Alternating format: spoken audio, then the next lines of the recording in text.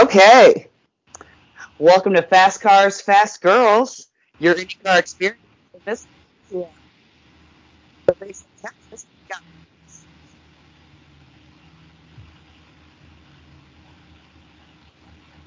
Uh-oh, I'm losing you. Oh no!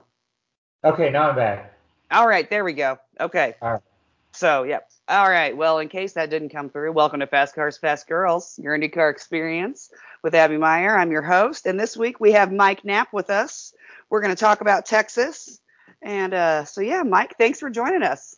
I Yeah, appreciate it. it's great to be here and happy to talk about Texas because I am here. So I Excellent. will be. They were nice enough to credential me, so down here watch the race and meeting up with a friend, hoping to turn him into an IndyCar fan. So lots going on down here.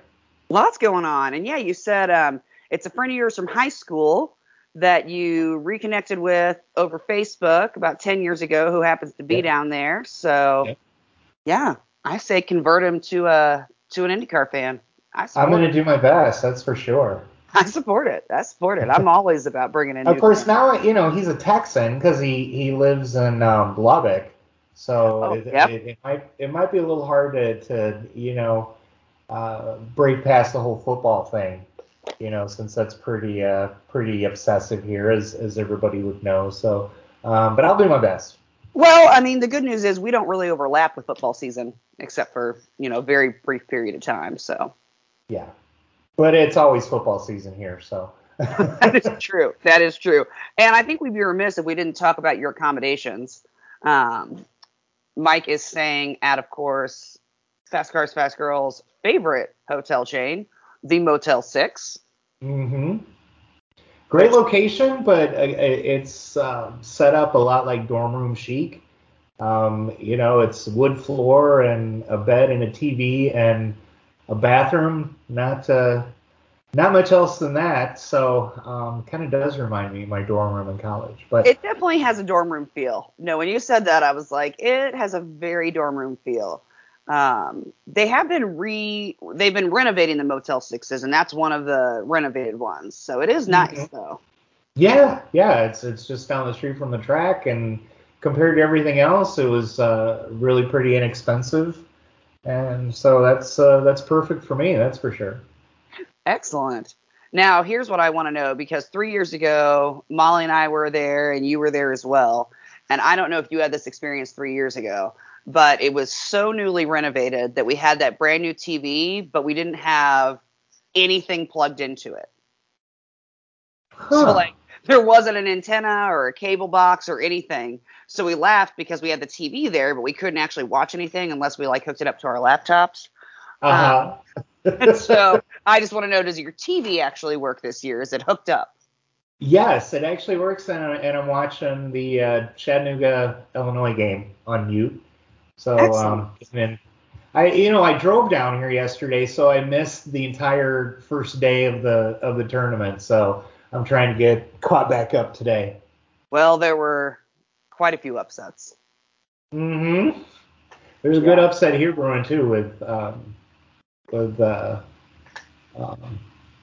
Tennessee, Chattanooga. There we go. There's a lot of Tennessee colleges like Middle Tennessee and all those. So yeah, Tennessee, Chattanooga is giving Illinois all it can handle. So which is always a good thing. As an IU fan, there aren't too many um, teams that I'm happy to see, winning the tournament. And despite living most of my life in Illinois, I've never gotten into the Illini. So and now I'm married to an IU grad and a family of IU grads, so I would never get into the Illini anyway. So Yeah, I'm no, hoping. now it's not allowed. Yeah, exactly. So You would I'm be a definitely rooting pariah. for Chattanooga. You would be the pariah of the family. I would. Although my nephew did graduate from Purdue, and we still let him in the house. So I mean, we've kind of relaxed the standards a little bit. yeah, I got a couple cousins like that. I mean, and I did a semester at Purdue, so I feel like I can fully say that I used better because I did go to both. Well, luckily my alma mater is Northern Illinois, so not a Big Ten school, so thankfully not any conflicts. There you go. No conflicts whatsoever. Nope. No conflicts at all. Oh, all right. Well, let's get into Texas. So I'm just going to cover the quick facts about Texas, and then we'll get into talking about some of the more exciting stuff. So Okay. this is the XPEL 375. And in case you wonder where 375 came from, it is almost how long it is. It is 372 miles or 248 laps. It's also about 600 kilometers. So in the past, the race has been usually called the something 600 or the something 375. It just kind of depends on if we're doing, metric or imperial. Yep. I guess they just flip a coin every year. Uh, but it is always a great race, and it's a 1.5 mile oval, which technically counts as a super speedway. It's on the bottom range of a super speedway. And I would say, for the most part, usually has really great racing. Yes. We As of like before 3 years ago. Yes. So we'll dive more into that as well. It is your regular oval where it's got 4 turns. It's not a tricky triangle like Pocono was. It does have some high banking. So it's 20 degrees in turns 1 and 2 and 24 degrees in turns 3 and 4. There are mixed reviews about how people feel about IndyCar on the Texas oval, because they do get up into the 220s. I mean, it is some fast qualifying speeds. Some people think that might be a little too fast for a track that size. However, I find it exhilarating. I do too, and I didn't like it back in the pack racing days. I like it now because there's a possibility for good close racing, but it's not pack racing lap after lap after lap, which I was never ever a fan of. That just I love close racing, but that kind of stuff. I mean, whatever racing series it is, pack racing, whether it's in Cup or whether it's in IndyCar or whatever, it's just dangerous and overblown, and I'm glad IndyCar doesn't do that anymore. I am very glad. Watching races like that, it was like your stomach was constantly in your throat the entire time. Right. But not in a good way. Not in a edge of my seat because the racing's so good. It's one of those of almost panic of like, oh my God, is somebody going to get really fucked up in this race? Yeah, and especially, I hate to say it, and not all the fans can. I mean, a lot of them have met drivers and everything, but and I'm sure you have too. I mean, having conversations with these people or having them on a podcast or writing a story, where you kind of get a little more invested in them, and I don't want to see anything bad happen to anybody. And when people go, oh, well, that's just that's what racing is. No, that's not what racing is. It's just crashes or whatever is just a byproduct of it. But you don't need all that stuff to say, well, racing's dangerous, because what they're going to do this weekend is, in fact, dangerous, going, 220 miles an hour around a mile and a half track that they're getting around in 23, 24 seconds. That's dangerous. But we don't need, an extra layer of danger to make it fun. I mean, and we'll get to it if we can get multiple lanes in the turns and let some of the these guys build some momentum and get some passes. It'll make for a much different race. But I'm glad that the standard is there, that everybody's thinking about the safety and everything of the drivers who can put on a good race, who can show kind of the daredevil, dangerous aspects of it without us having to worry about, one of them getting, carted off. I mean, it could happen, but, when you go back and you look at some of the awful wrecks that happened, with Kenny Brack and with Davey Hamilton, and things like that. It's just that can still happen, but thankfully we've removed a lot of variables to that as well. Absolutely. So because with pack racing you have to race that way. It's not like I don't want to be a part of this. Well, if you don't want to be a part of it, in the past you just wouldn't race that weekend, but you know, and drivers I talked to in the past said they didn't like racing that way either. But yeah, I mean, you can't say I'm going to back out and I'm going to get out of this mess. You can't, because number one, there's nowhere to go, and Yep. number two, then you're going to get freight train, and Exactly. so Well, and I so always, I know, well, and I'll say, like, my example for what I hate about pack racing is, like, the big one at Daytona every year. yeah, You know, it's yeah, like, you just know, like, literally, I typically, like, I'll watch bits and pieces of the Daytona 500. I don't watch it religiously. But I always know that the morning after, I can literally search Big Crash Daytona, and it will come up with the most recent Big Crash from Daytona every single year. yeah. Because I mean, it happens when you have pack racing. Like, one person gets squirrely, and then it takes out half the field. Yeah, and I've actually been to both the Daytona 500 and the Coke Zero 400 or whatever it's being called now. And it is kind of fun to watch, and I don't worry as much because the safety aspects of Cup cars, but I do think that it just kind of adds a level of stupidness, and that's what leads to, first of all, big ones which wreck a lot of cars and cost a lot of money, which, yeah, the Mm-hmm. big teams can absorb that. But, you're talking some of these little teams that are scrambling to find sponsorship or do whatever, and they wreck a car, and yeah, that's difficult. And, It is. Well, but I yeah, also, like Juncos, it's like they're not rolling up to a racetrack with, six extra tubs ready to go. right, right, and so and I also do think it takes away from the race itself. I mean, I'm an IndyCar fan, so a race is X number of miles or X number of laps, and it ends.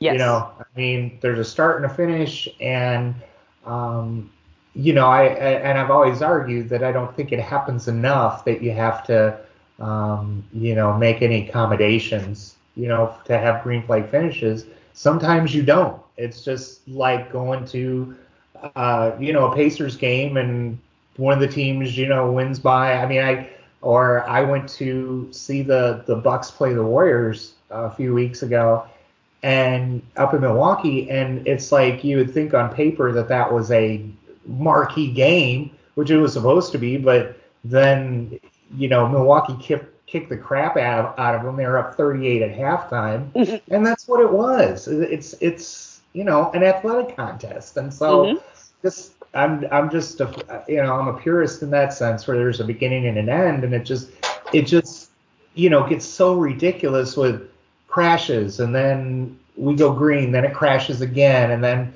we throw the red, and then we do 3 green white checkers, and it's like, does that actually produce a true winner, or does it produce the person who rolled his dice the right way?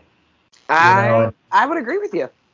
yeah, I would agree with you. yeah, I'm glad so we that, don't do green, white, checkered. I also think it would definitely mess up too many of our IndyCar teams, because so many times they are, like, I mean, on just fumes as they cross the finish line almost. I always enjoy when the race winner cannot make it back around the track again yeah, after they cross the finish line. yeah, exactly. That's the way it should be. Right? I'm like, you budgeted perfectly. You Yes, budgeted your fuel perfectly. Well done. yeah. Well, I mean, you look at possibly one of the most thrilling, um, in the last few years. Of course, you could pick almost any race of the last 10, 15 years as thrilling. But when Rossi was trying to make it on fuel, and I remember we were sitting in the Southwest Vista, and he came by, and it didn't sound like his car was running. Right? And it was just crazy, and it's like, okay, at that point you have 2 miles to go. Right? Are you gonna make it all the way around? And that's thrilling in itself too. It was. I remember when we saw him coming, because we sat in the paddock, and so we're, on the front straightaway. Right. And so, we watch him round turn 4, and I'm like, All right. I know that he's going well over 100 miles an hour, but can we talk about how slow he's going right now? Like, it's just compared to the rest of the race. I'm like, we're watching him, and I'm like, that motherfucker ran out of gas. Yeah. Like, Right. that car is just coasting. But he was, that was the thing. He had that such a lead that he could get to that point and just coast it in. But yeah, if he'd have had another half lap to go, that would not have happened. No, that definitely would not have happened. But yeah, I love it. I love that we get Yep. Infinity car. Oh, Yep. I do. I enjoy it a lot. So, well, just a quick info on qualifying, because ovals, other than the Indianapolis 500, because it has all of its own rules, because it's special, as it should be. Absolutely. Yep. But most ovals, the other ovals, anyway, you have 2 laps, and so you do lap 1, lap 2, and the average speed of your 2 laps is what your qualifying speed is, and that's what places you in the order as to where you'll start the race. Yep. So for those of you that might only be Indy 500 fans that are expecting a 4-lap run, it is only a 2-lap run. So I will say, I think Indy is special, and it should be 4 laps. And I know they tried the 4 lap thing, a while back, and it's like, no, that's reserved for Indy. For every other oval race, 2 laps gets it done. So I I would, mean, because like I've always argued about Indy, Indy should be freaking hard. Qualifying for the 500 should be the hardest thing you ever do. Even agree. if even if there's only 33 cars and it's like, yeah, I just got to do 4 laps, you still got to do 4 laps at 220, 225 miles an hour. I mean, it's not a cakewalk, you No, know.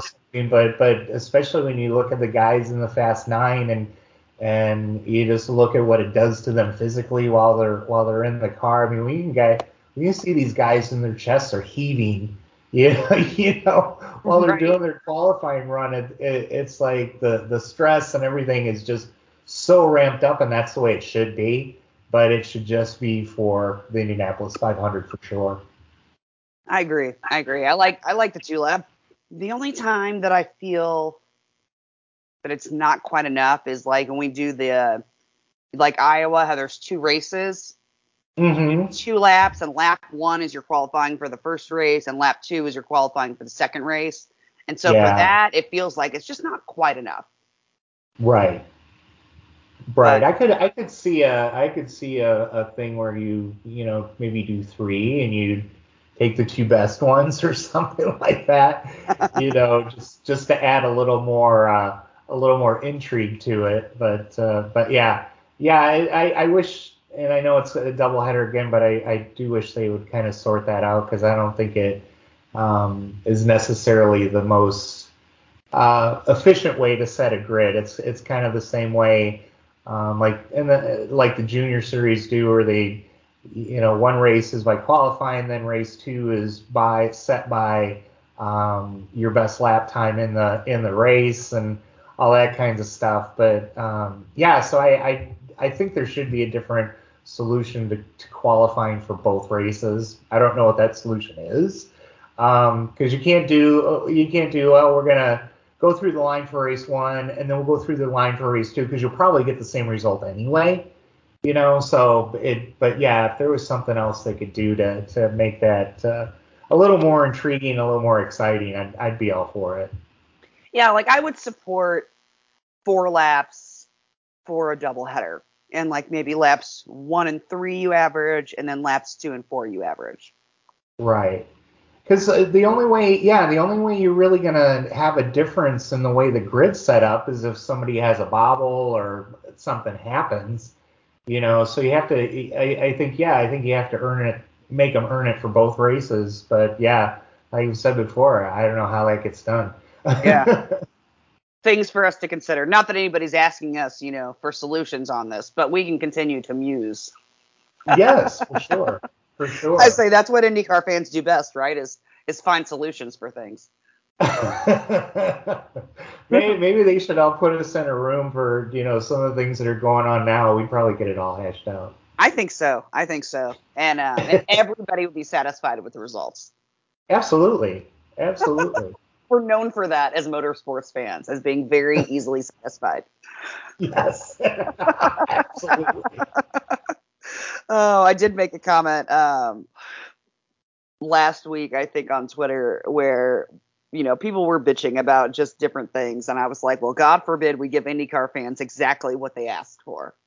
Yeah. Yeah. I mean, We hate that. We can't have nice things. This is why we can't have nice things. Exactly. So I'll tell you what, one of the surprising facts about this race, well, not to me because I personally love this driver, but it was when he was with Dale Coyne or Chip Ganassi, maybe. I think it was Chip Ganassi.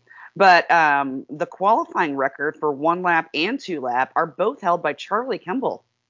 Yeah. Which, that's really that is very interesting. And of course there's also the kart record, because they measured the track differently. I mean, it's all sorts of weird things. But yeah. Charlie Kimball being the lap record holder is definitely a good trivia question that might even be tougher to do than Wordle. Yeah. Although I have not done Wordle, I don't want to get down that rabbit hole, but I'm assuming that's what happens. It is a rabbit hole. I do Wordle. Yeah. Yep. I got sucked in and I was like, all right, I'll do this. But yeah, no, I think that is a fun little trivia. Charlie Kimball, fastest 1 lap and 2 laps. So yeah, both from 2017, which that was a year that had quite the spectacular crash. Yeah. It took out felt like half the field. Yeah. Oh yeah, was that when it went, or no? What? That was the one where TK turned right instead of left, and then hit Hinge, and they literally took out 8 cars. Okay, yeah. Okay. Yeah, it was 8 or 9. Because 16 was when they started the race and it rained, and then yes, and then they finished it in August or some shit. Yeah. Yes. Yeah. And then 17 was the year Molly and I had dubbed the Clusterfuck 600 because of the wrecks and accidents. It was the WeatherTech 600, but yeah, we called it the Clusterfuck 600. Sometimes with IndyCar that does fit. Yep, it definitely fit for that race. Luckily, we haven't had that since then. Our biggest issue is this PJ1 that they put on the track for NASCAR, because things that are good for NASCAR, track-wise, are not good for IndyCar, and vice versa, because they're very different cars. We talked about this a little bit earlier about how IndyCar is adding some, or giving the option to teams to add extra downforce. Mm-hmm. And go out and so I think what they did is after qualifying, there's a 30-minute session before the before final practice that I think they're going to give teams the chance to go out there, and it's going to be kind of interesting to see the setup of the cars, because it's giving them more downforce than is legally allowed. So and interestingly enough, they were allowed to use this same package of extra downforce last year at the 500. And of the 33 teams, 32 of them used it. Mm-hmm. But do you know who didn't? Uh-uh. Your friend Alex Palou. He was the only car that didn't use the barge board and, what's the other thing? But yeah, he was the only car that did not use the extra downforce allotted. Well, as we were talking about, before we started recording, he's such a nice guy, and he's such a great guy to deal with, but he's such a different person when he gets that helmet on and puts that visor down, and fearlessness and a deep, deep well of fortitude, let's say, is part of his MO. So it wouldn't surprise me that he, went on his own with that one. Yeah, no, not surprised at all. Not surprised at all. I thought that was a fun fact. I read that earlier today, and I was like, good for Alex Palou. Look at him. Yeah. And he finished second. So look at that. Exactly. And I was actually at the track today, and I was inside, near the media center in the garage, and it didn't, where they put the traction compound down, it doesn't look as dark as it has in the past. Well, that's Because good. I know they went out sometime earlier this week, and they drove a lot of laps pulling a metal grate behind a car or truck, probably a truck, but so it doesn't look as distinct.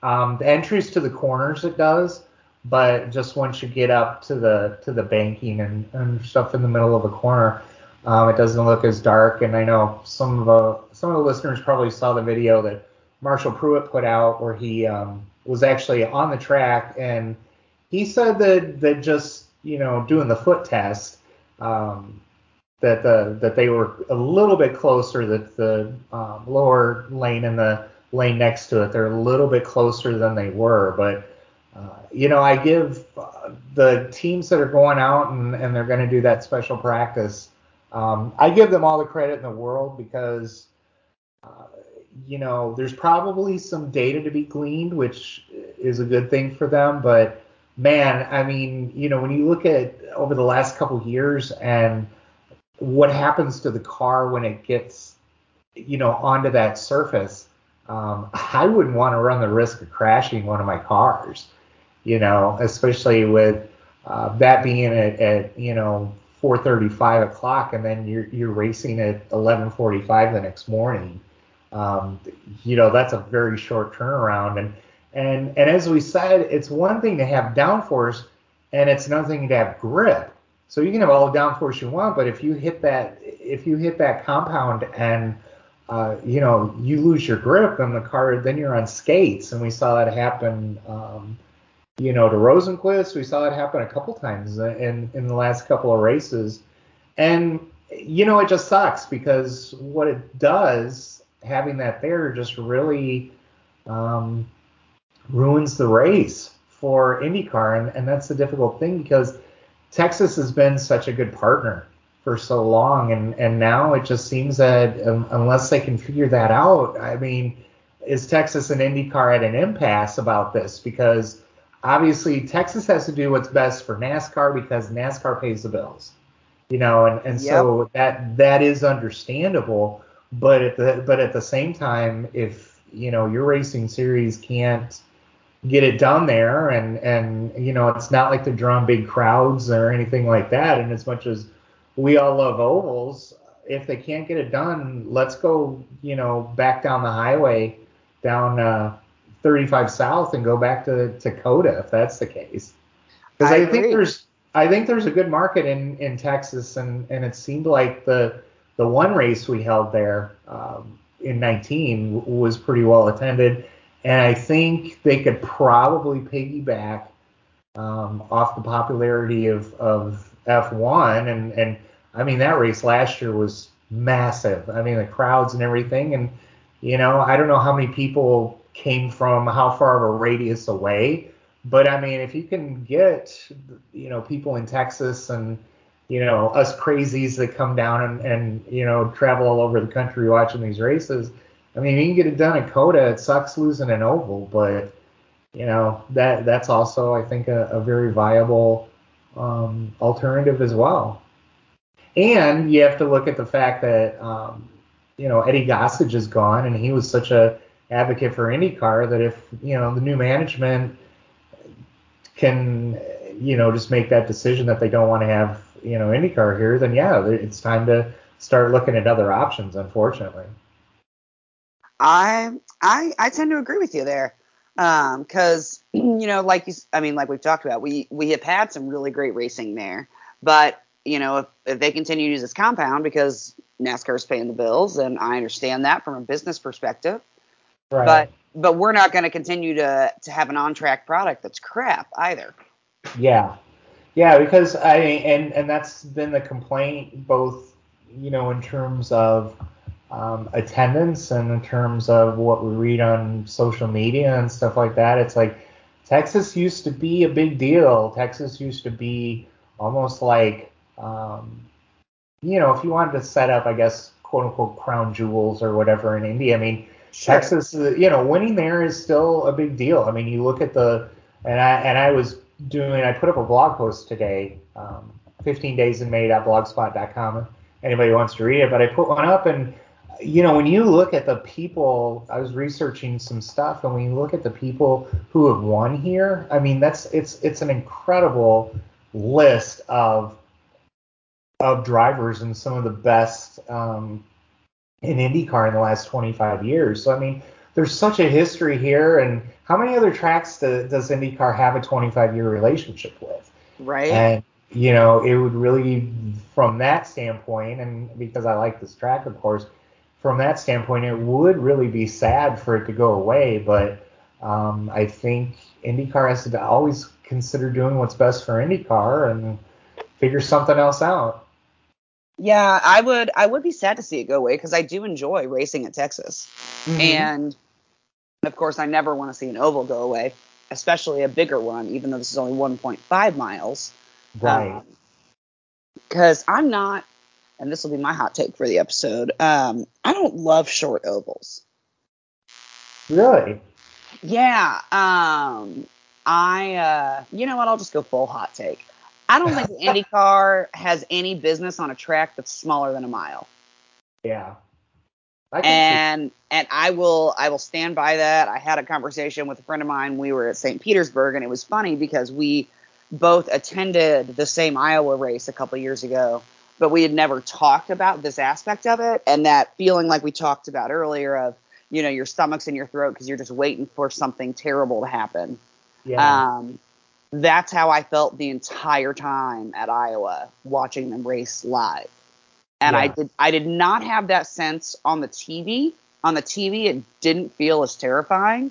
But in person, I just kept thinking, like, something bad is going to happen. I just felt like there was going to be a really bad crash and with a bad outcome. And it just, I don't know. It makes me uncomfortable. Yeah, I don't like it. So that's my hot take, is that I don't think they belong on tracks smaller than a mile. I think that we go too fast and that we should feature that, and we should bring in more super speedways so we see the fastest of the fast. Right, and I know safety aspects aside, Pocono would be a good racetrack to go back to. I'm on that. I'm on board with that. I would love if we went back there, because what I really enjoyed about Pocono, and I understand, IndyCar has, insurance issues, and, Pocono is the last truly family-owned track, and so they don't have money to just throw at things like the tracks that are owned by NASCAR, etc. It's like, or the IMS now being owned by Penske. It's like, RP's got more money than God. So, like, literally probably has more money than the Catholic Church. So it's like any improvements that they need, not a problem. Whereas that's not the case for Pocono because they're a smaller business. And so I understand IndyCar's choice, but I just thought it was so cool when we went there because it was another 2.5 mile oval. It was another true super speedway. And we got to see those, super fast speeds like we saw at Indy. Yeah. And IndyCar has a history there going back 50 years. They do. And so it from that standpoint too, I mean, to connect, at some point with the series and with the people who are fans of the series, finding a way to connect the past with the future is a big deal. Until IndyCar can, bring in, the younger fans, which, I have my ideas, and maybe we could talk on this on a different episode, but of course they won't listen to me. But if they could bring in younger fans, things might work a little bit differently. But the old guard loves Pocono, and I guess at my age, I'm closing in on that old guard because I first went to the Speedway in 1979, so. But yeah, so whatever we can do to make that connection that makes some of the fans who feel like maybe they're getting pushed out a little bit, if we could, connect with them and make them happy, then I think that just overall lifts the entire series up. It's not like, does IndyCar need fans like us who get into all 17 races? Absolutely, but there's nothing wrong with having fans that just like 4 or 5 races, or that watch Indy and Pocono and Texas or just and yeah. I mean, there are a lot of people that are very much oval track fans, and I think that's a big challenge for all racing, well, except for F1, because that's where I want to steal a lot of my ideas from. But getting those fans in and making as the collective group as happy as possible is the big thing. And like you were saying about IMS, Roger can write his own check. He has the ability to go out and raise the money if he needs to. And I know they've only dipped into this a couple of times, but the state of Indiana, what the Speedway means and the economic impact and everything like that. I don't think the state has a problem throwing some money in too. So I mean, IMS, for as old as it is so technologically advanced and as far everything as like that. safety. Yeah, and because they're able to make those investments, and like you said with Pocono, it's just that family, and when you go there, it's, I don't know what you want to call it, but it's so I want to use the word quaint. I don't know, but what? I'll use the word. It's not quaint. It's how I felt when I went to Texas a couple of years ago. It was my first time to Texas as a state, and I felt I felt very similarly, which was I was like, this is charming. Yeah. And it's not quaint, because quaint like almost implies kind of like small, and it doesn't have it very much has a big feel, but it also has that like family business feel, and it's just charming, and it felt very comfortable to be there. Yeah, and for people that haven't been to the track, I mean, it is out in the middle of nowhere, and the closest towns only have a couple thousand people and everything. So when you pull up, it just kind of rises out of the ground at you, But yeah, just a family-owned thing. They've got that little white building that they probably had there since they built the track, and that's where you go to get your credentials, or I'm sure that's where the offices are and stuff like that. And I mean, that's the kind of track that we really need to keep supporting, and because as great as some tracks are in this country,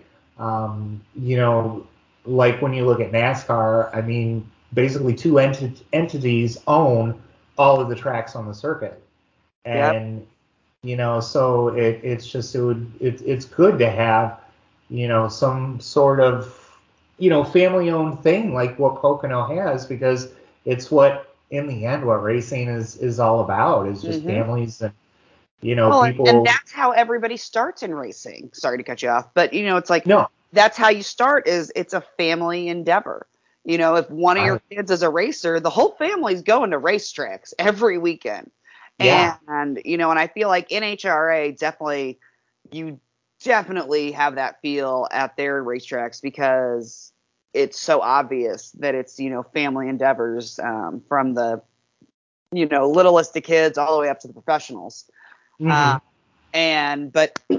all of racing, it starts out as a family endeavor, and so it's cool when you go to a track like that, because it's like you're almost paying homage to how all racers started, which was who supported them first, their family. Yeah. I mean, the first track I ever went to when I was little was Rockford Speedway in Rockford, Illinois, and I mean, I still go there because it's less than an hour from my house, but that was in the mid 70s when I went there, and the track's been around for 70 plus years, and that's how you get, and you just at Rockford, along the main straightaway, they have it's almost like Grauman's Chinese Theater and the Walk of Fame in LA, and that they have some cement with, handprints and footprints and things. And you look at, stock car people like, Mark Martin raced there. Chad Canales got his start as a mechanic there. I mean, it just, it just, the history of racing is so important, and you just can't give up on that, and I mean, that's kind of the sad thing about like Milwaukee, is that it predates IMS even. And if you read some of the crazy stories about people like Ralph De Palma and stuff like that racing there, and it's just a shame that it just sits there. But, sometimes money and politics do bad things, and in Milwaukee's case, they are. I wish there was some sort of middle ground to that, but Same. To keep it in the family and to keep it like that is just, it's what racing's really about. It is. It really is. It's very cool. Yeah, I mean, that was really the thing about Indy for so long, and I think the Holman George family took it as far as they could go.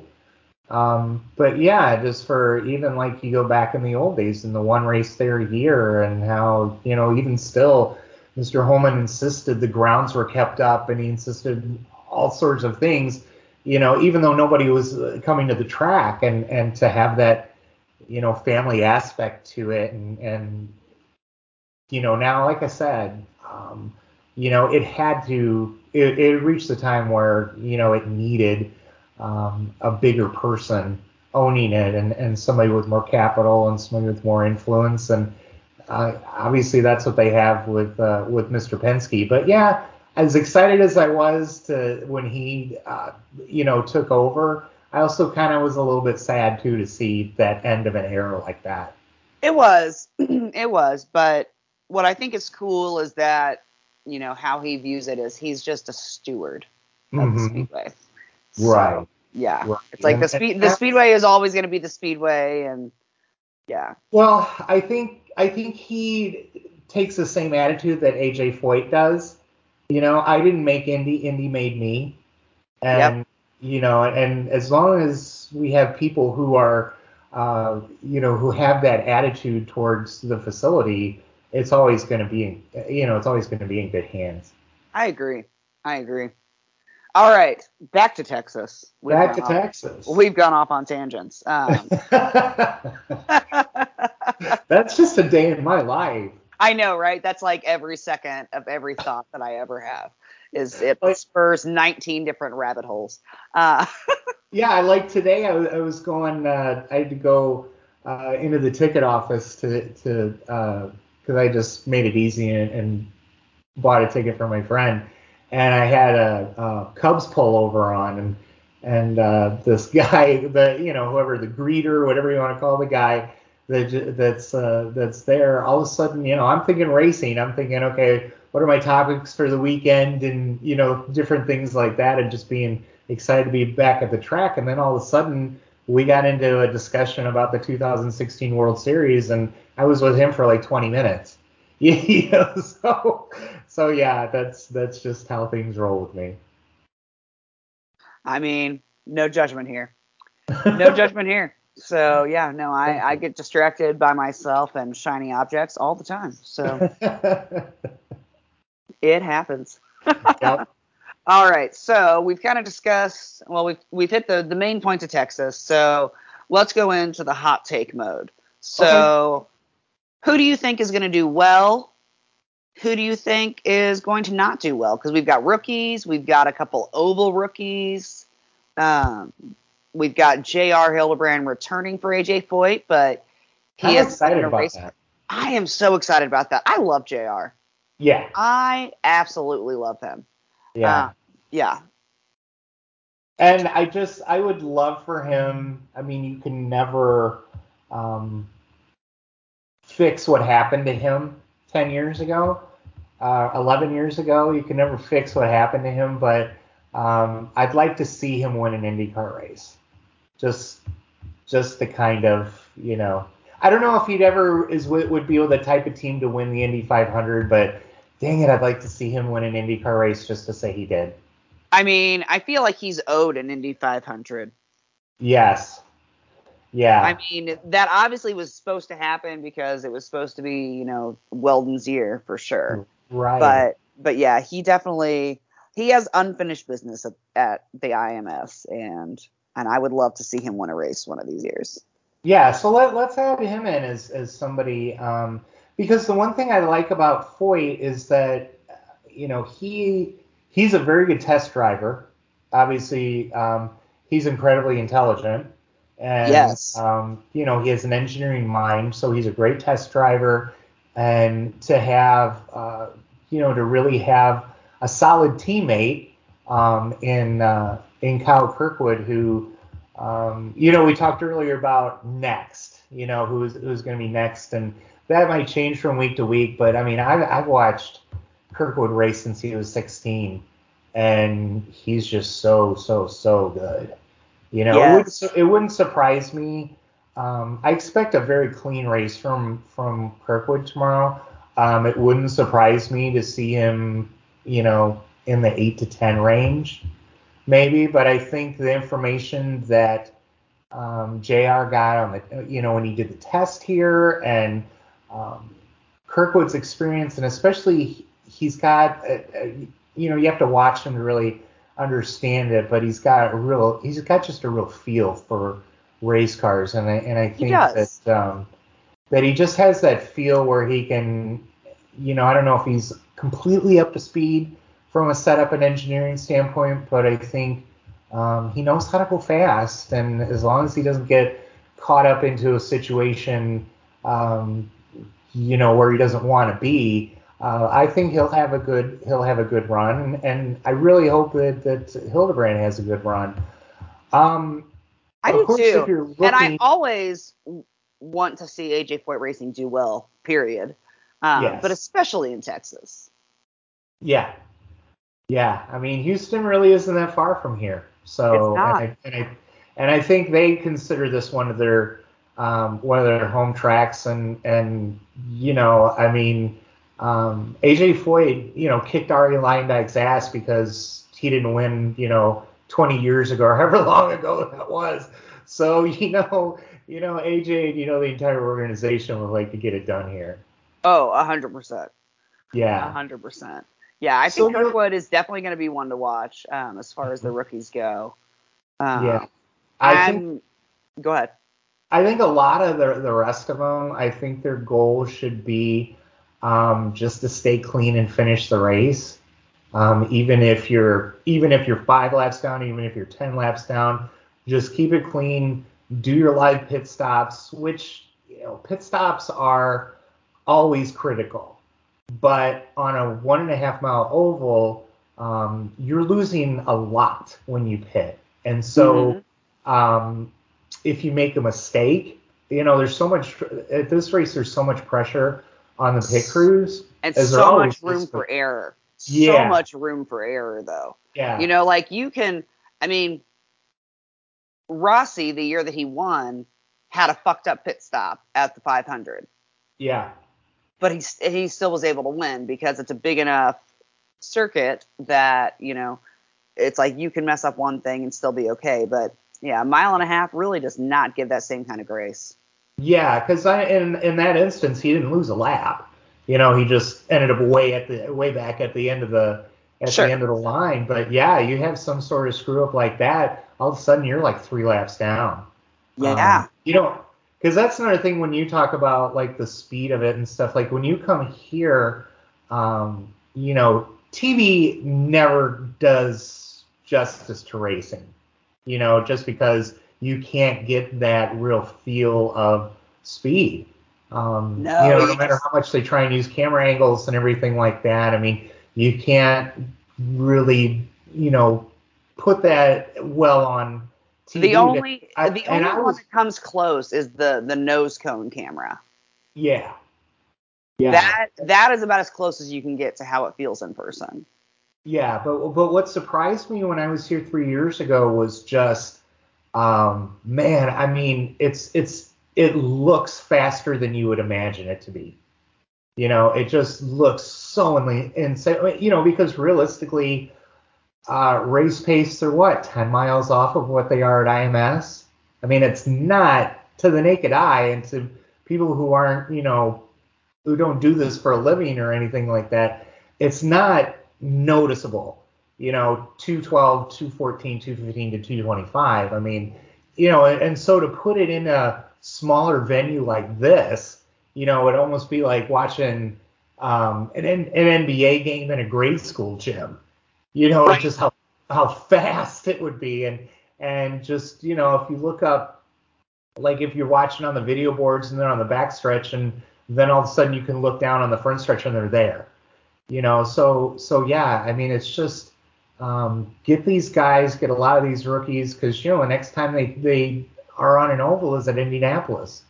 So I just want to see the drivers who are doing this for the first time, or in the case of Grosjean doing it for the second time, just clean races out of everybody. That's what I'm hoping for them. But you mentioned Rossi, and he's somebody that he's got to do something tomorrow, or he's got to do something Sunday. I mean, he does. I feel like he has been plagued by misfortune. Yes. Because his record does not reflect what kind of a driver he is. Yeah, right. And that's, some of it's bad luck. Some of it is,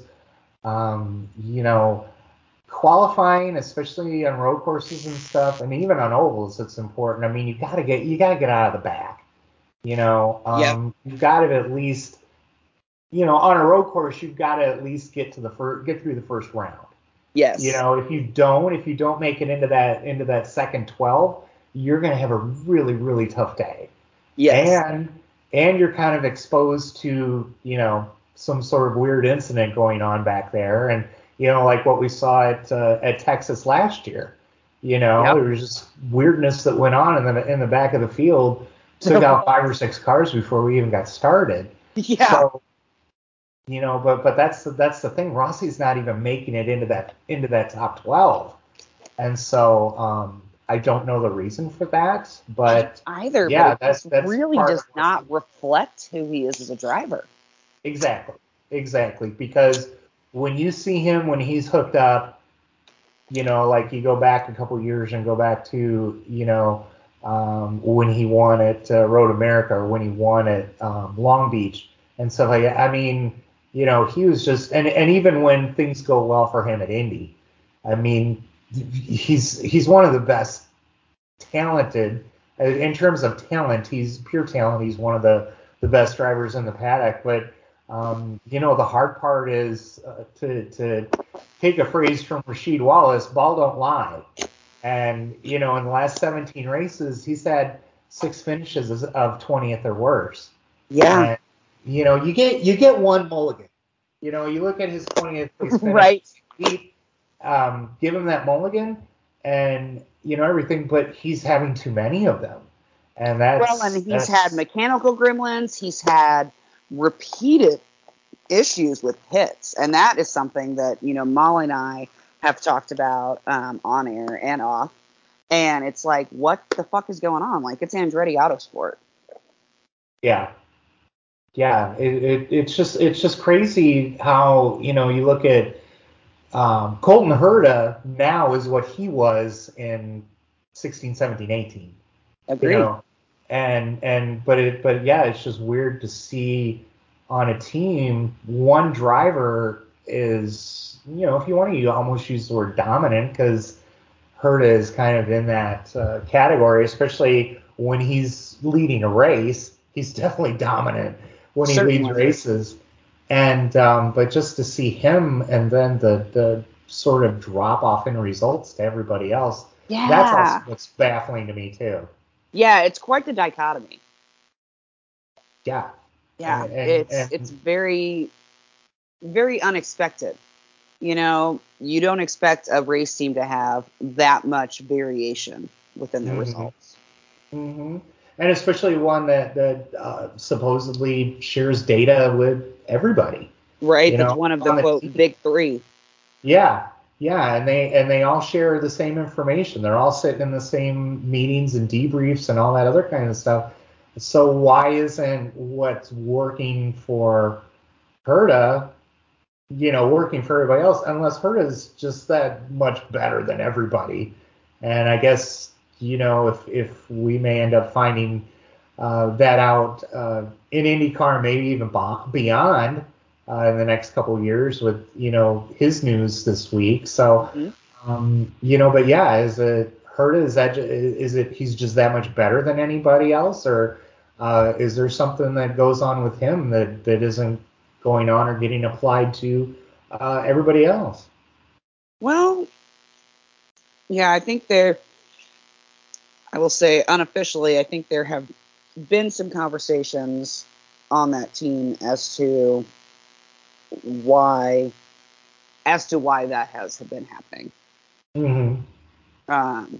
Because I do think that Herta is insanely talented, but I don't think that explains all of it. I think that for whatever reason, there's some sloppiness happening. Yeah, Herta's the most talented driver on the team, but I mean Rossi is A Herta's very close second. 1A and Rossi is 1B. Their talents are very, very close. Mm-hmm. And but the results aren't close. No. Rossi, had one podium last year, and at Portland, I think it was, and he had several the year before, but I think I counted 5 or 6 podiums in 2020, and he still finished ninth in points because he had so many other bad finishes to cancel it out. Right? And that's the thing is it's like all or nothing. Right.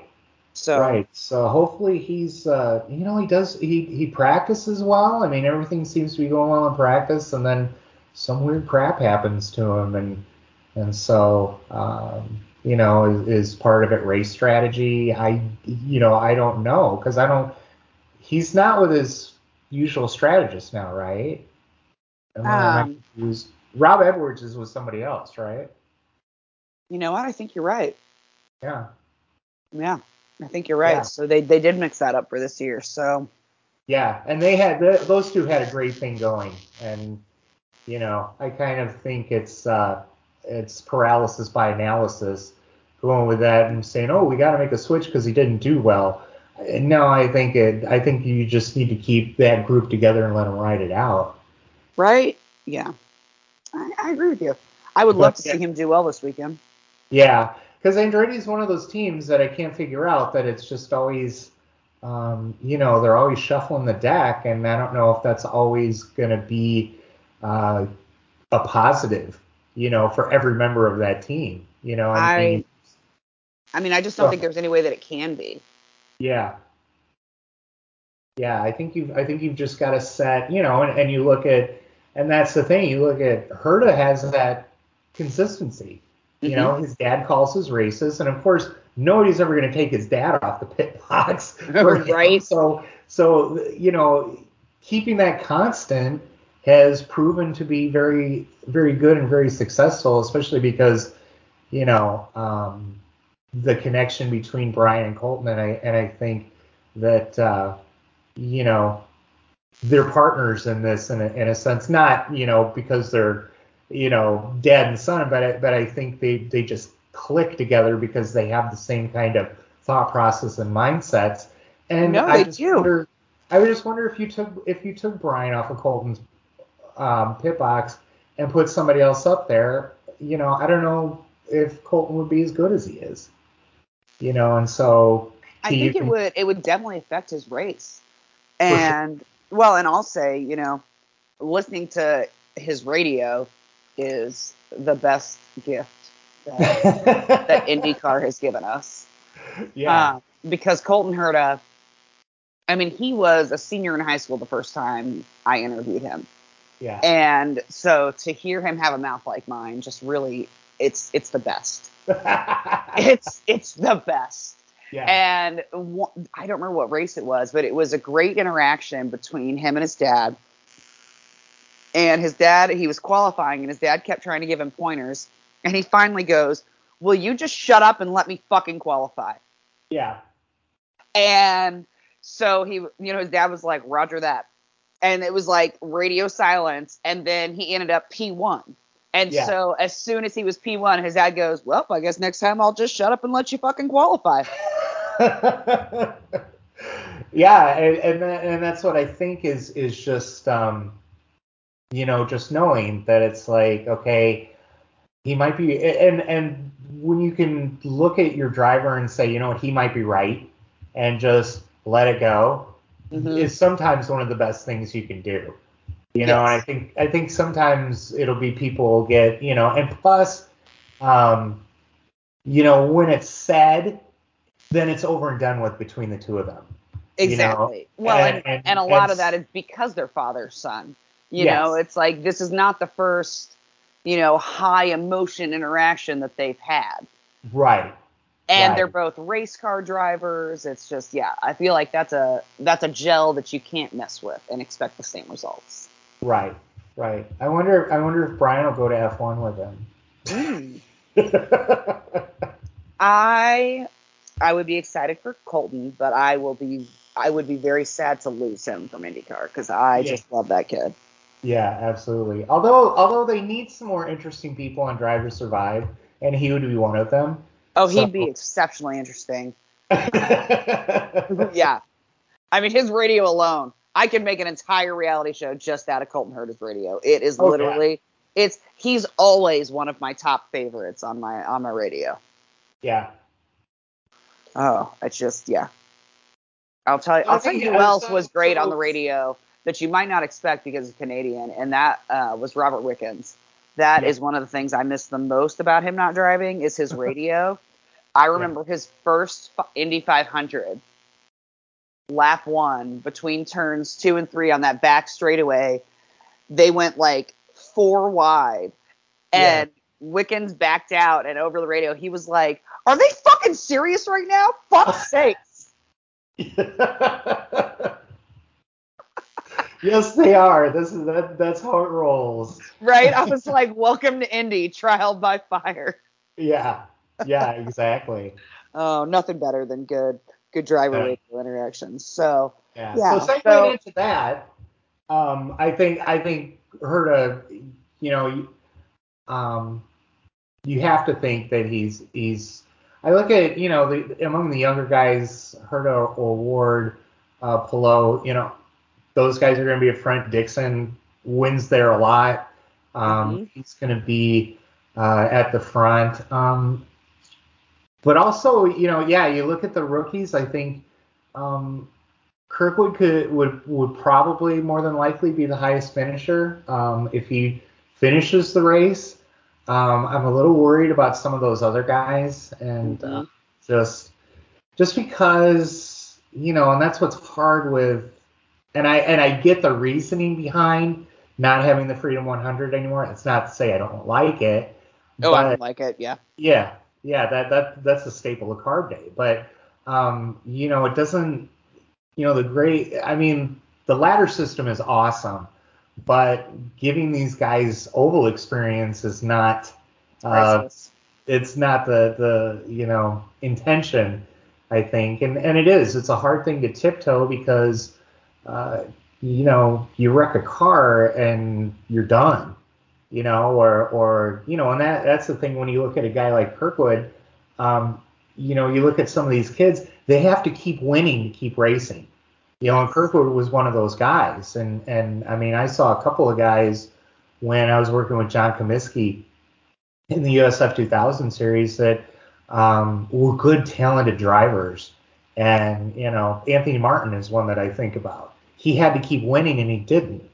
And now he's, back home and I don't even know how much racing he even does. And so, with Kirkwood, that was the case too, is he had to keep winning in order to keep getting those scholarships and working his way up. But, it also doesn't give these guys a lot of experience on ovals, and that's really, I think, the hardest transition for those guys between, Indy Lights and IndyCar is just that experience on ovals. And, thankfully it hasn't really, reared its head in the past. But yeah, you just don't want a rookie making a dumb mistake and taking out 6 other cars, on Agreed. an oval race. And so, hopefully everyone keeps that in mind.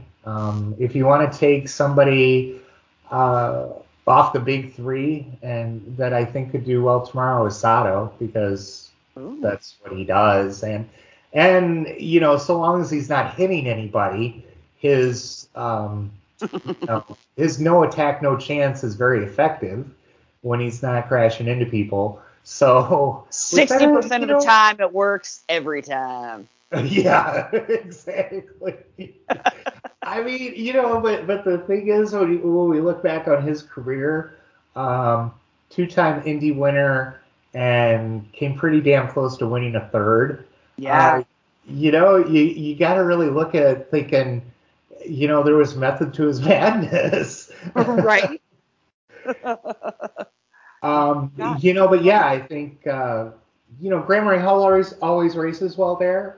He does. So He's won there, so he has won there. I think Jack Harvey is going to be a force to be reckoned with for this race.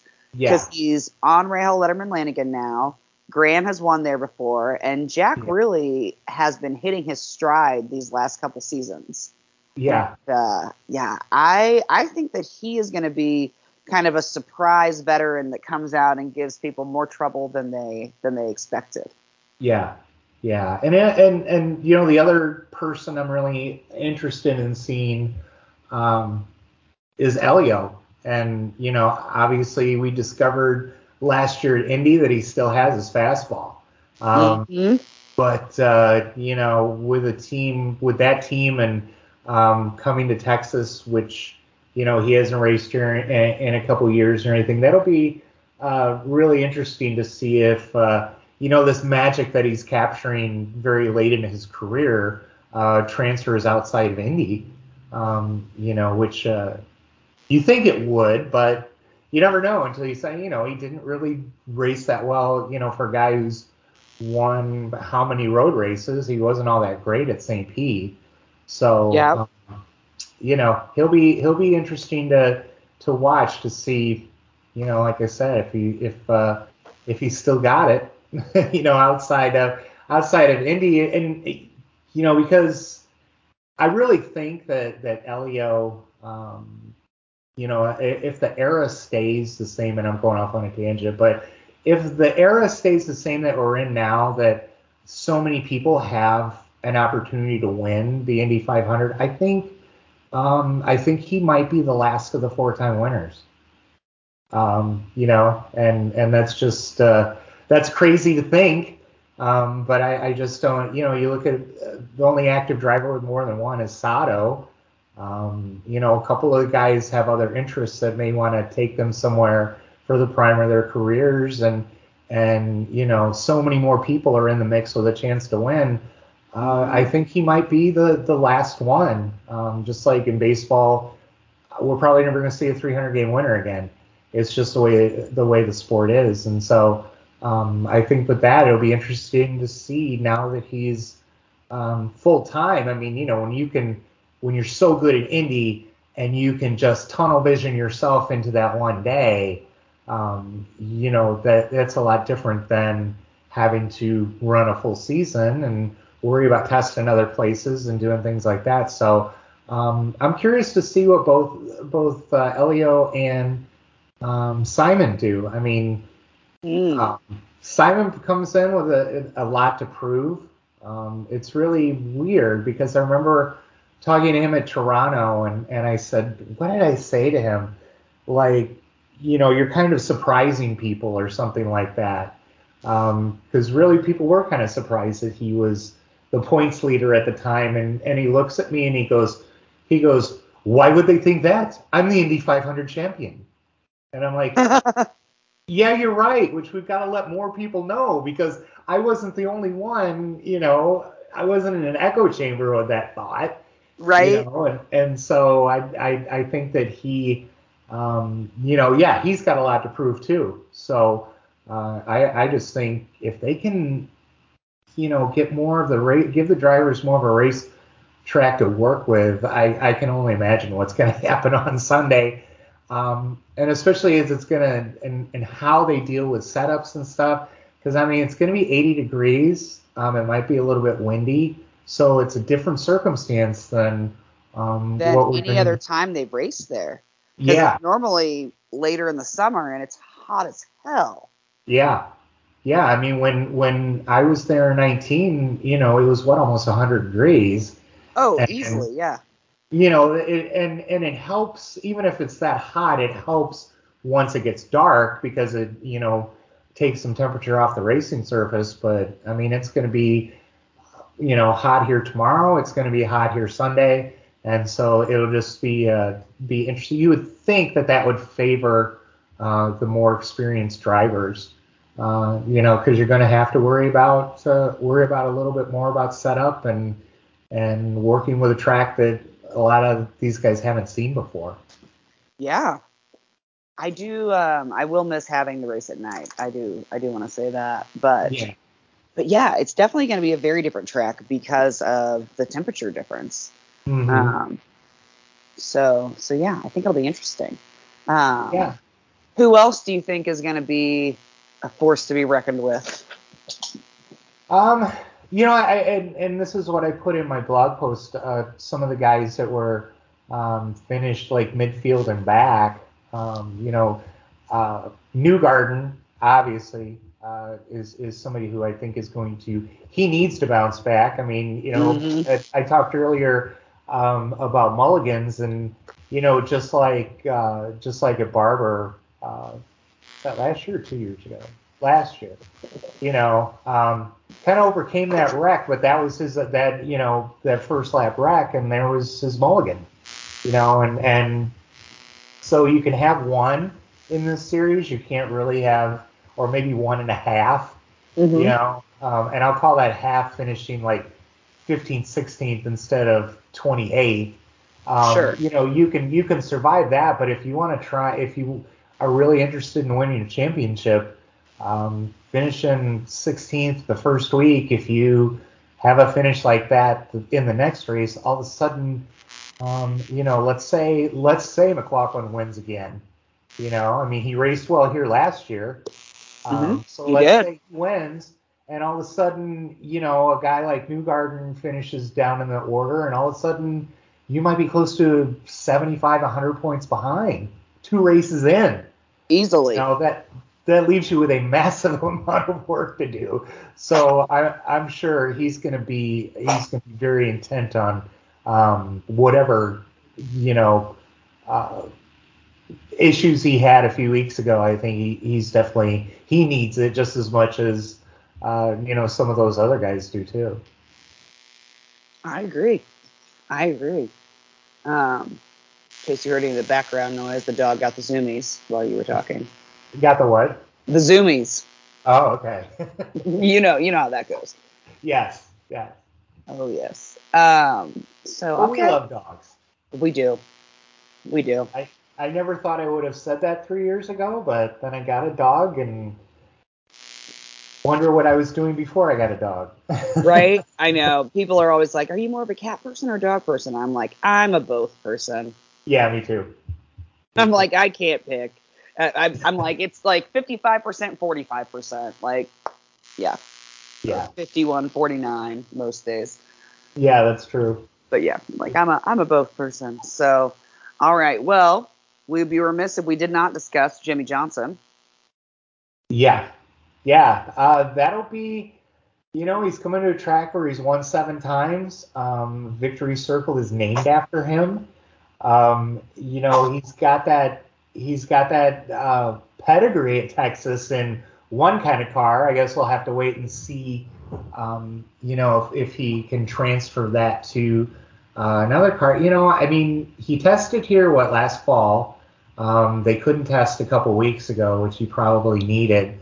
I think it's like the other first-time drivers. I know he's thinking big. I read some articles today that he wants to qualify up front, which I think he can. being out on the track by himself and being comfortable on this track and, knowing how to go fast here, that can transfer. So I wouldn't be surprised if he qualified really well. Just then again, I mean, an oval is such a different animal in terms of aero and how it works and how the car feels and, the air getting onto your wings. You lose your air if you get too close to the car in front of you. I mean, there are a lot of variables that, I think he's going to have to overcome if he wants to get the top 10 finish that he's hoping for.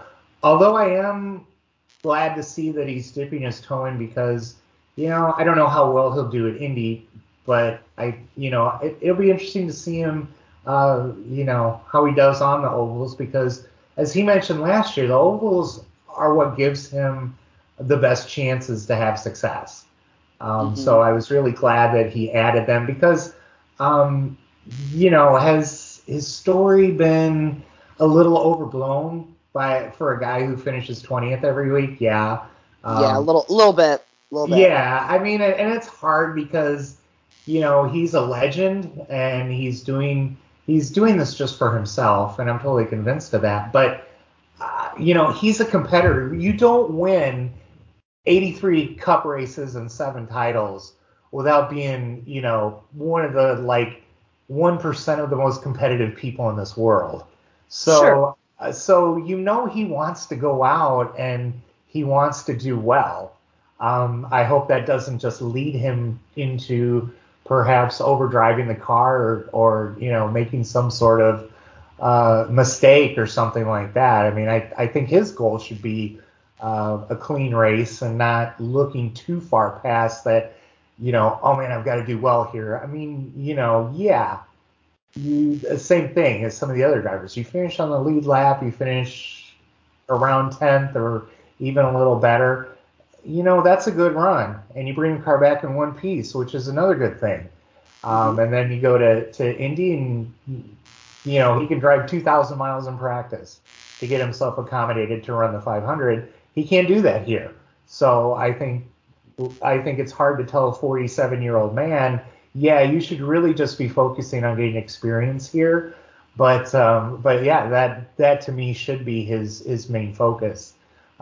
Because I think he is getting into ovals because he wants to win the Indy 500. I mean, I don't doubt that. I feel like that's why he came to IndyCar in the first place because, you look at everything he's won, you put an Indy 500 on the top of that, and all of a sudden, I mean, a lot of people try and take away what he accomplished in Cup just because they say, well, the point system was different, this.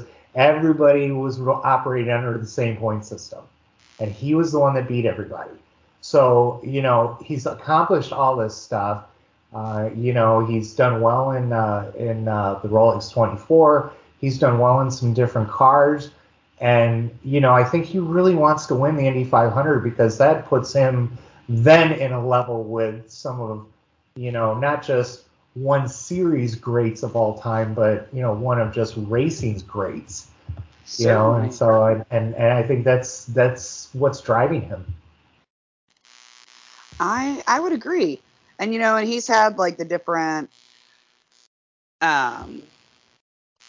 advertising campaigns of he's racing against himself and, this and that. And honestly, I mean, he knows that he's not doing that well in IndyCar. Right. So, but, he's in his retirement and he's doing what he wants to do. It's kind of like how I feel about Ed Carpenter. He owns the team and he's going to continue to run the 500 probably till the day he dies. And he can do that. So he's somebody I'll be curious to see this weekend. Yeah, I will be curious to see if his skills from Cup do transfer at all on an oval.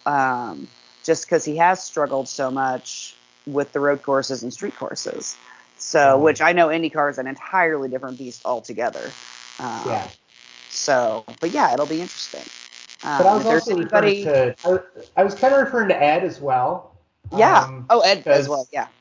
Yeah, because outside of Indy, he's not really been up to par on a lot of other ovals, and yeah, it'll be interesting to see. They've got 3 shots at it this weekend, so and they're an oval team, no matter what anybody tries to say, at them, Yes. and sometimes they'll get drivers who will win on road courses and stuff, but at the end of the day, ECR is an oval team. They are. So that's what their focus is on. So I'm sure that Ed likes the fact that they got an extra car on the grid this weekend to take a shot at bringing a win home. Oh, I'm sure he does. And it would be kind of cool if it were him. It would be. It would be very cool. I always enjoy seeing Ed do well. Yeah, absolutely. You can't even root against the guy.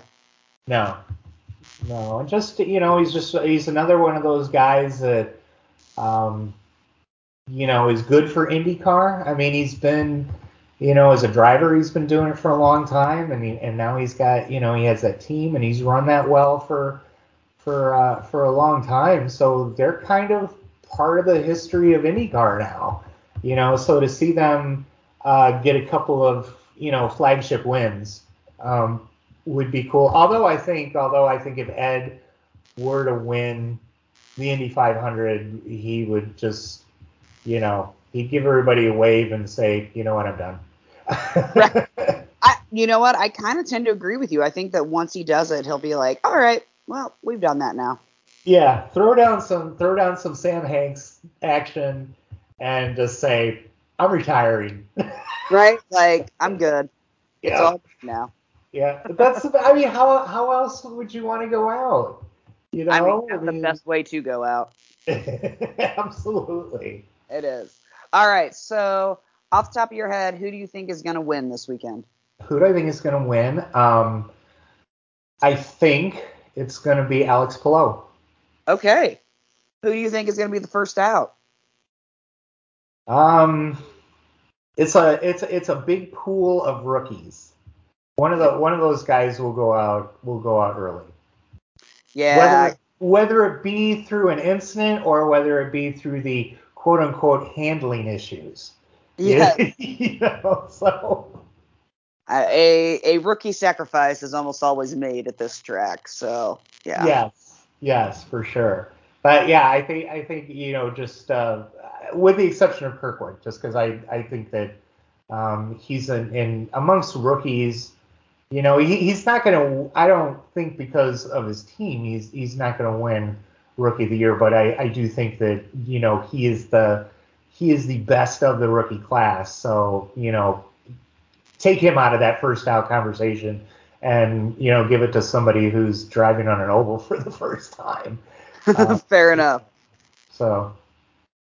Fair enough. Yeah, I would love to see her to win there. But obviously I love to see Simon win anywhere, and I would love to see that for Meyer Shank Racing. And I am partial to that team because we share a name. Absolutely. Right? I actually was wearing my Meyer Shank Racing sweatshirt to the vet last week, and my vet is an IndyCar fan, and he was like, "Oh, I love that team," and I was like, "Me too." Yeah. And actually my vet's going to come to Mid-Ohio, so I was like, well, come find the Flamingo.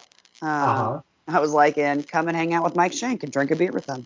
Yeah. Well, and it's like just for fun. I bought last year. I bought like 15 shares of Atlanta Braves stock because they're publicly traded. Oh yeah. And I can say that I'm a 0.000 to the 12th power 1% an owner of the team, but that's how you should go up to Mike Shank and say, hey, what can I do to get my name on here? I mean, just say, hey, if I give you $100, am I part of Meyer Shank? Am I the Meyer and Meyer Shank? Right. I would work something out with him. Well, I've made jokes many times. I always tell him that I'm going to come and crash the hospitality suite. Because my last name is Meyer, and funny enough, so the Meyer in Meyer Shank is Jim Meyer, and my dad's name was actually James Meyer as well. He didn't go by Jim, but But yeah, it made me laugh, and so that's always the running joke. Is that I'm like, one of these races, you're gonna stroll in the hospitality suite, and you're just gonna see me there getting drunk, because Yep. I'm gonna talk Yep. my way in and say I'm family, and he always laughs, and he's like, just come in, you're welcome. Well, He's yeah. like, you Speaking of don't have to family, sneak in. maybe do the ancestry.com thing and see if he's in your tree. Then you could definitely make it official. Right? I should. Or just make a fake one. I mean, I'll just, Yeah, just uh, walk up and go, look, dude.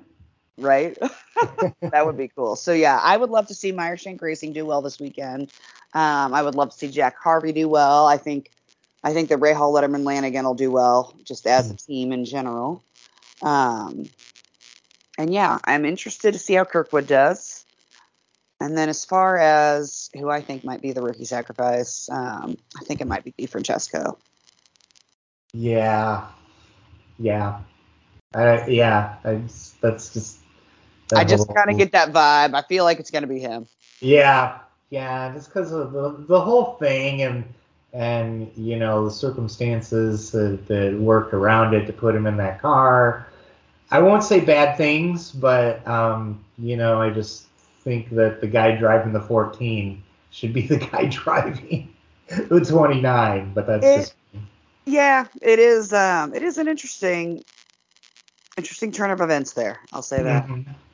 But then again, I think that a year or even 2 years with Foyt, and all of a sudden Kirkwood will be driving one of those cars, Yeah. one of those good numbered cars, like 12 or No, I think Will's going to keep racing for a long time, but Oh, I think so too. yeah. What else is he going to do? He's like us. He's got ADD. He can't sit around his house and watch TV or do whatever. I mean, at least I think Right. he's ADD.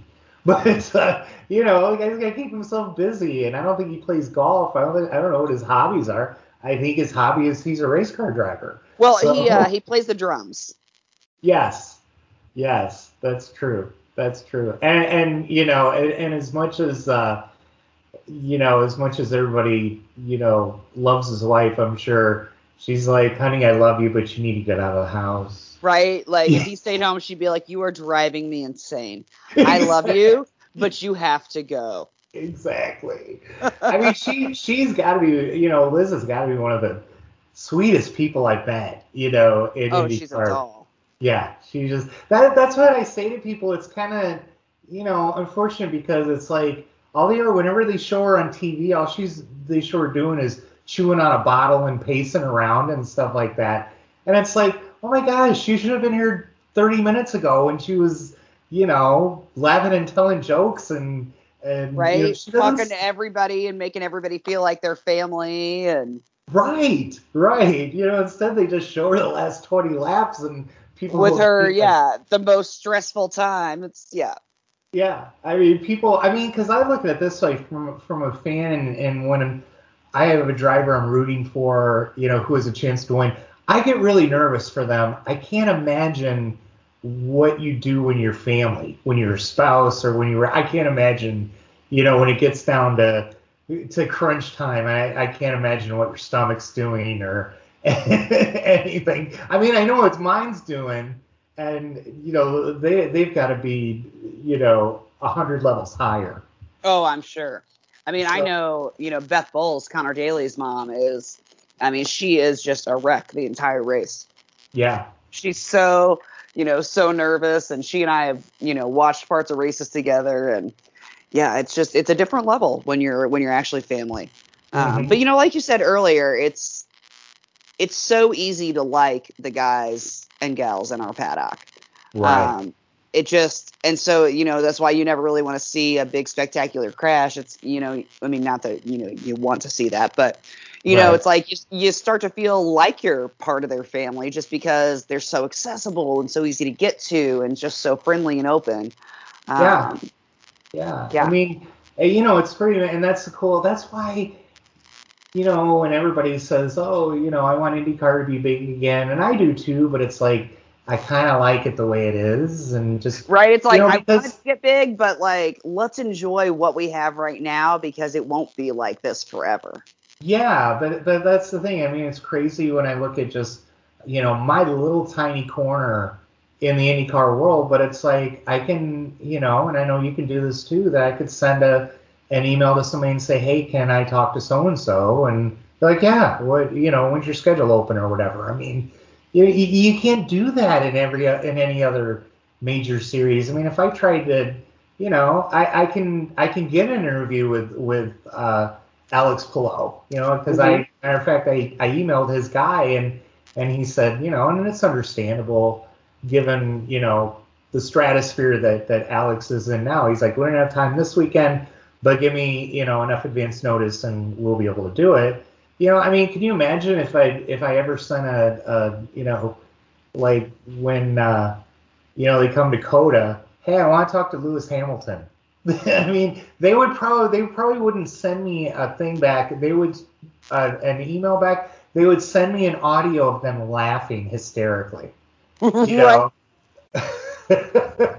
But Yeah. so so it's like I kind of like I kind of like the accessibility to go up and somebody knows you, somebody recognizes you, and it's really cool that way. So I wouldn't mind if it stayed that way, um, you know, for the near future at least. Like I said, I want more TV viewers, I want more sponsors, I want more money, but I still want to have that small town feel that the Paddock has.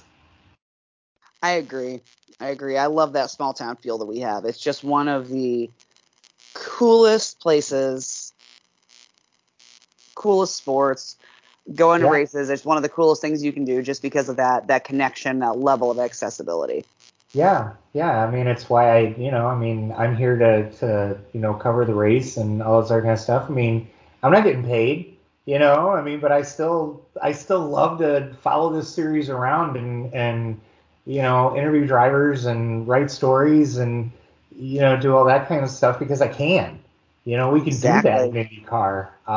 That wouldn't be possible anyplace else. No, it definitely wouldn't be. It definitely wouldn't be. So I'm kind of thankful for that. I am too.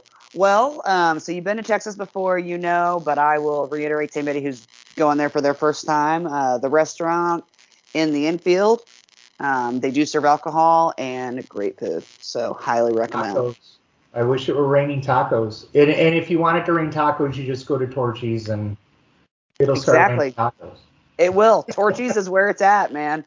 They've got Yep. margaritas, they've got beer, they've got queso, they've got tacos. It's just, it's everything you want Texas to be. Yeah. And you really can't go wrong. That giant ass TV they have, um, Yes. oh, it's the best. Oh, the video screen? Yeah. Yeah, yeah. No, I That love that at that Texas, that's and you the can see best. the whole track from every seat. Yeah. And that's the benefit of having, this facility actually in Texas because when you're in Texas, you have to go big. So, of course, they'd have the world's largest video board. Of course they would. Of course they would, and I love it. Oh my gosh. Of Yeah. What course do they they call it? What do they call it? Big Hoss TV or something like that? Yeah, yeah. Although Yeah. I think the one at AT&T Stadium where the Cowboys play might be giving them a run for their money. I would imagine seeing some sort of battle over the years between the two facilities as far as who can have the Who's got big. the Some biggest? someday there's just going to be a big video screen the length of the backstretch. That's the point it's going to reach. Yeah. It feels like that. It certainly does.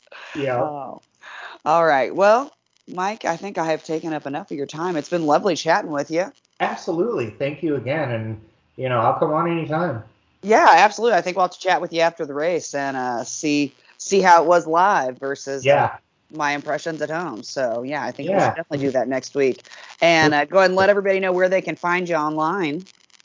As I mentioned, if you want to see my blog, it's 15 Days in May.blogspot.com. On Twitter, it's at 15 Days in May. You can find me at both places. All right, make sure to check them out. And as always, you can find everything related to Fast Cars, Fast Girls on any of our social media, which you can link to directly from our website, which is www.fastcarsfastgirls.com. So And make sure to check out 15daysinmay.blogspot.com. And yeah. yeah, and if you connect with me on Twitter, I'll explain what my Twitter name means. There you go. I won't give it away now. You got to follow me and DM me, and then I'll explain it. I like that. Make them interact. I'm here for it. Absolutely. I'm here for it. Yeah, you got to give a little to get a little. Yeah, like absolutely. All right. Well, Mike, thank you again so much. And everyone, thanks for listening and enjoy the weekend. Yeah, enjoy the race. Thanks.